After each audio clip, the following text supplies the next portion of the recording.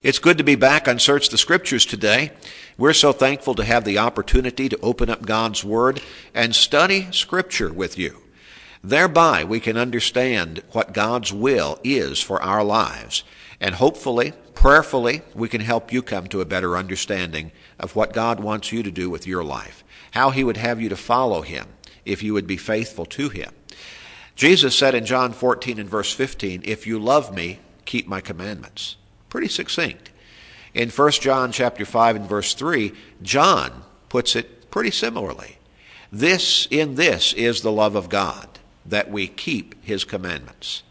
Now, there are a whole lot of people out there today who believe that they're walking with God, and they'll talk about how much they love God and how strong their faith is, when in reality, all the time, they're walking away from God. They're not living faithfully. They're not keeping His commandments. They're not following His teachings. They're simply mouthing empty praise and empty dedication in the words that they're saying. Don't be like that. We hope, and again we pray, that as you study with us each day and search the Scriptures, that as you learn God's will better, that you're implementing it in your life and that you're coming closer to Him, and that you will ultimately make that decision to follow Him His way. That is our prayer. It's always a blessing for me to be here to study with you, along with my brothers in Christ, Dennis Stackhouse and Dwayne Kennedy. Dwayne, good to be back with you today. Thank you, Gary. It's good to be with you also.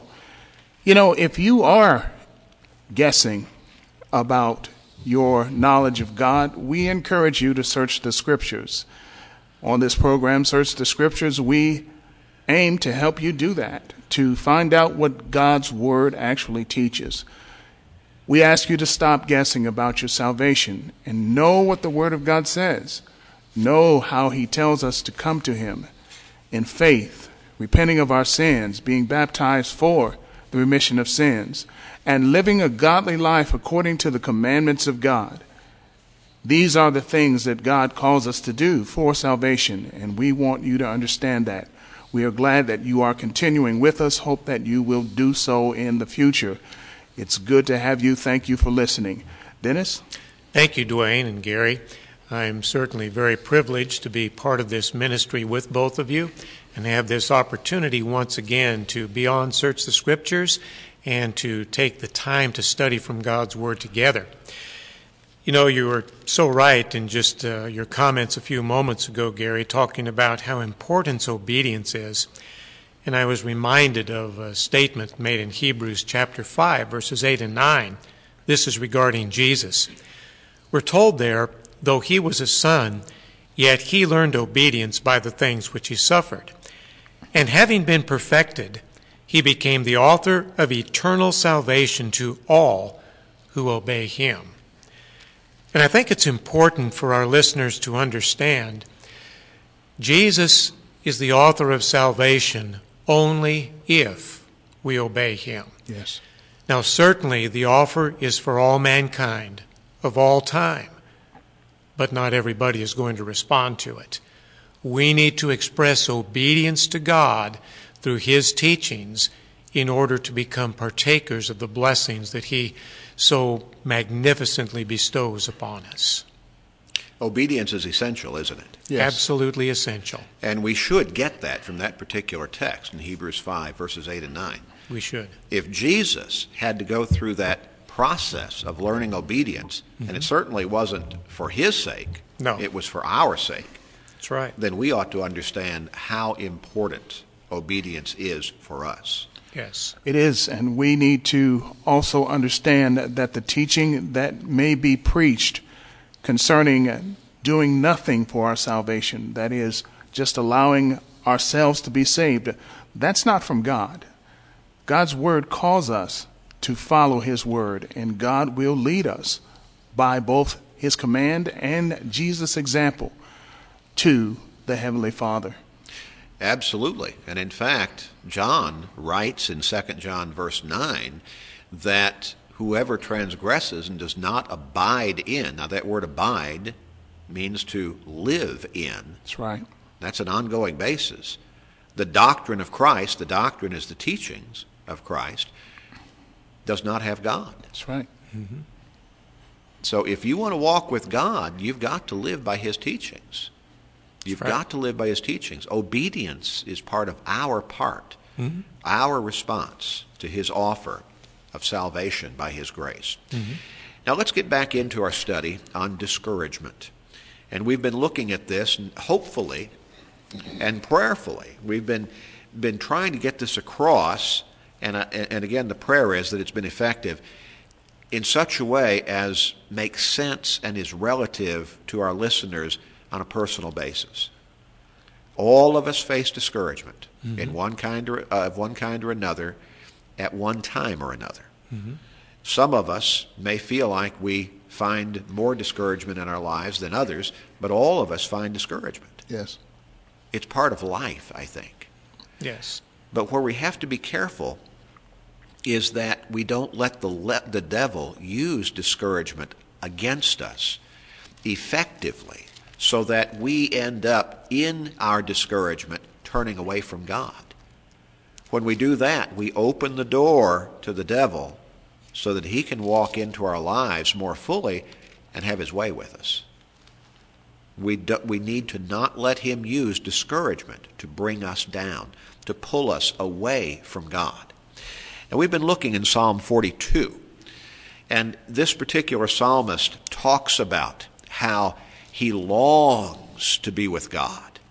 He compares that longing as a deer panting for the water brooks. And he says, "So pants my soul for you, O God." He talks about how his soul thirsts for God, for the living God. When shall I come and appear before God? Verses 1 and 2 of Psalm 42. I think when he's asking that question, when shall I come and appear before God, he's probably talking about, when am I going to be able to go to the house of worship? Right. Mm-hmm. With the assembly. Yes. But he's not just frustrated, he's discouraged. He is in despair. He says in verse 3, "My tears have been my food day and night." In verse 6, "Oh my God, my soul is cast down within me." But then he asks the question that I think should be a probing one for us. "Therefore I will remember you from the land of Jordan, from the heights of Hermon," and so on. I need to come down to verse 9. "Why have you forgotten me? Why do I go mourning because of the oppression of the enemy?" Mm-hmm. He has the feeling that God has turned away from him. Yes. Well, probably, and certainly I think we would say, if he was one of the captives during the period of captivity among the Israelites, they turned away from God. Mm-hmm. Right. They turned away from God, and God allowed their enemies to capture them and remove them from the promised land, from their homeland. Yes. And so back in verse 6 again, when he says, "My soul is cast down, therefore I will remember you from the land of the Jordan," and so on. He's remembering home. He's not there. Mm-hmm. He's cut off from it. And oh, how he wants to be back there. Yes. The sense seems to be, that's where you are, God. Mm-hmm. I want to be back there with you. Now that may indicate a short-sighted view of the omnipresence of God, but that seems to be something along the line, probably, of where his mindset was. Mm-hmm. I'm a captive. I'm removed from my land, and I want to be back there with you, God. That's right. Now, we saw some similar sentiments being expressed by David in Psalm 63, verses 1, and also verses 6 through 8, where David talked about being in a dry and thirsty land and how he longed to be with God, thirsted for him, he said. And we talked about how David found himself repeatedly in some pretty trying and challenging circumstances. Enemies coming at him, over and over again, even from within his own family at one point. Mm-hmm. But David was basically, deep down, bottom line, always devoted to God. He certainly made some mistakes, but he's always devoted to God. He was, and it's really instructive for us, Gary, that later on in Scripture, he's described as a man after God's own heart. That's right. And I think that is indicative of what you're saying. Yes. Now, I get a different impression, though, as to the reality of this psalmist in Psalm 42. I suspect that he was either a prisoner of war or he was among the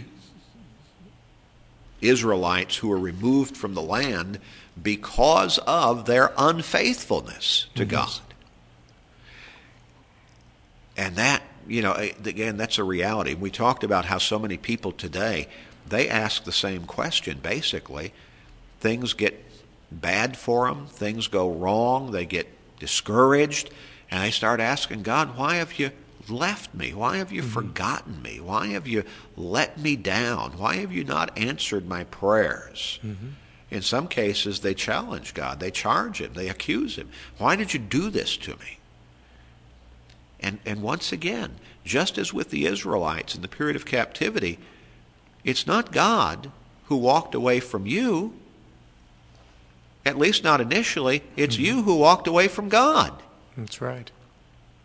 People want the blessings from God. They want God's presence in their lives in a positive way without making the commitment. Right. Without having to live the faithful life. Yes. And then when they suffer the consequences of their unfaithfulness, then they start blaming God or asking God, why, where are you? What did you do? Why did you let this happen? I prayed to you. Why haven't you answered my prayers? Well, maybe his answer is no, not until you become faithful. Well, let's look at Hebrews chapter 10.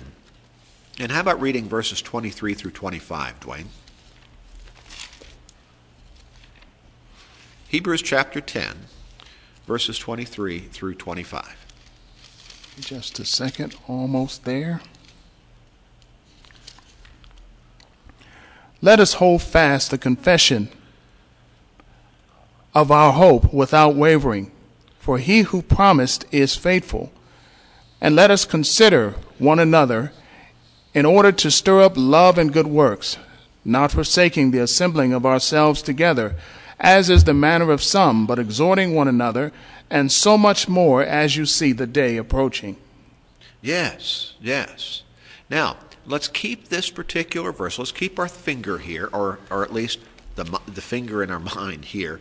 And let's go back to Psalm 42 and make a comparison here. Let's read verse 4, Dennis, of Psalm 42. When I remember these things, I pour out my soul within me. For I used to go with the multitude. I went with them to the house of God with the voice of joy and praise, with a multitude that kept a pilgrim feast. Now, the house of God would have been the temple, wouldn't it? It would. And so he's remembering again. Now, in our last program, we talked about how in verses 6 through 8, he talks about these things back home, how he remembers the hills and he remembers the heights of Hermon and the land of Jordan and so on. Well, he's remembering when he was able to go with the assembly to the house of God, to worship God with the people. Right. He would love to do that.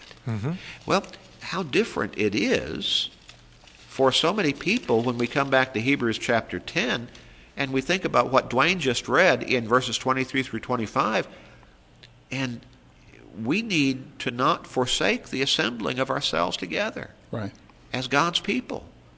And how many people find themselves Sunday after Sunday after Sunday after Sunday either not even thinking about attending the church services with the church or continually making excuses for why they're not going to be there. Right, finding themselves too busy to go. Yes.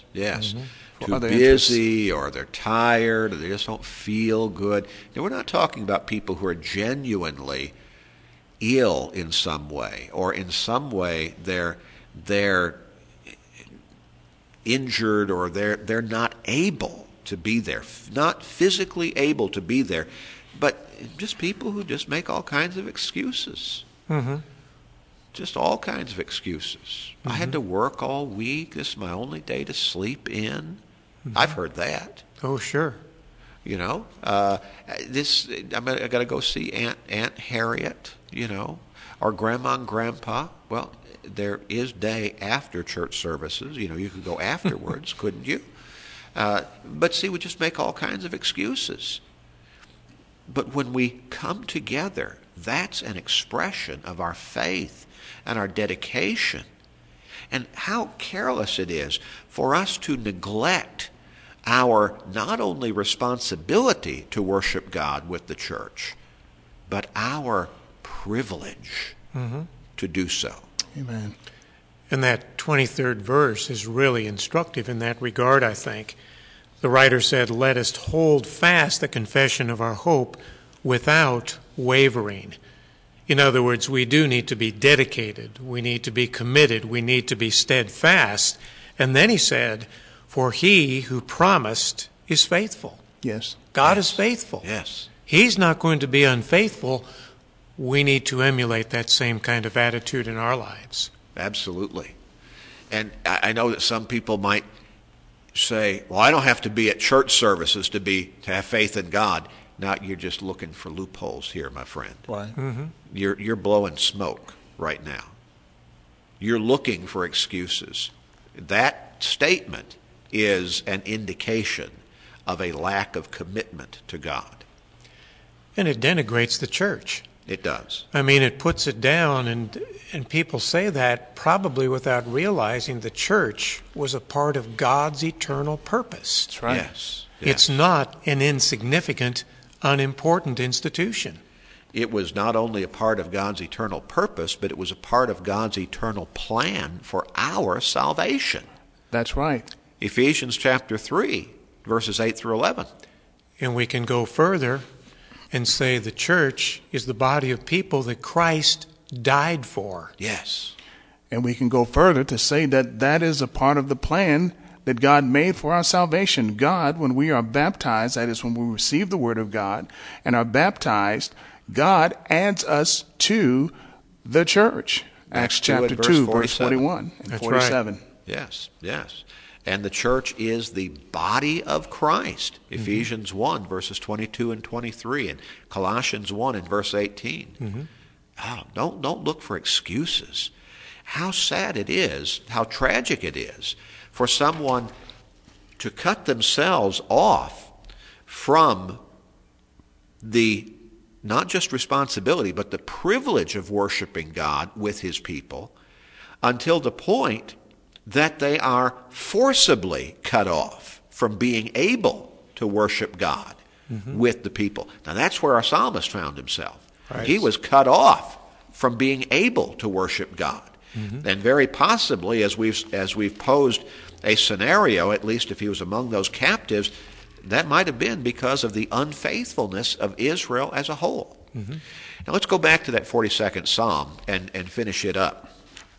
And let's read verses 5 and 11, Dennis. Why are you cast down, O my soul, and why are you disquieted within me? Hope in God, for I shall yet praise him for the help of his countenance. And then verse 11. Why are you cast down, O my soul, and why are you disquieted within me? Hope in God, for I shall yet praise him, the help of my countenance and my God. So, all the way through this psalm, we have looked at the problem the man was having, his discouragement, the reason perhaps for his discouragement. He felt that he was somehow cut off from God. Now, maybe it was just from the fact that he wasn't there in the land any longer. But very possibly it had to do with a general unfaithfulness. And so he's cut off from God. But now he finally, and he's got these enemies continually taunting him and mocking him. Where is your God? Why did he let you be here like this? Why did he walk away from you? Is he that powerless that he couldn't have saved you? Those kinds of things. But he finally, here in these last verses that you read, Dennis, in verse 5, and again down in verse 11, he finally gets it, doesn't he? Yes, he does. Here's the answer to my discouragement, he says.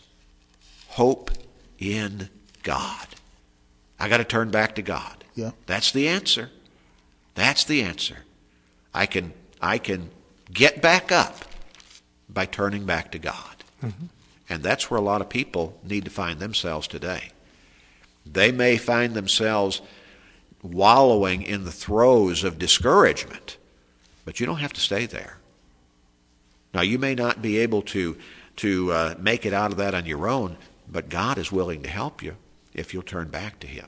Mm-hmm. He's willing to give you the way and to help bring you out of that discouragement, to forgive you of your unfaithfulness, of your sins.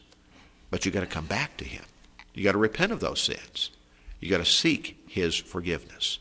We do hope that you will contact us and ask for that free Bible study. Let us send that to you. It is absolutely free. We'll even pay the postage both ways.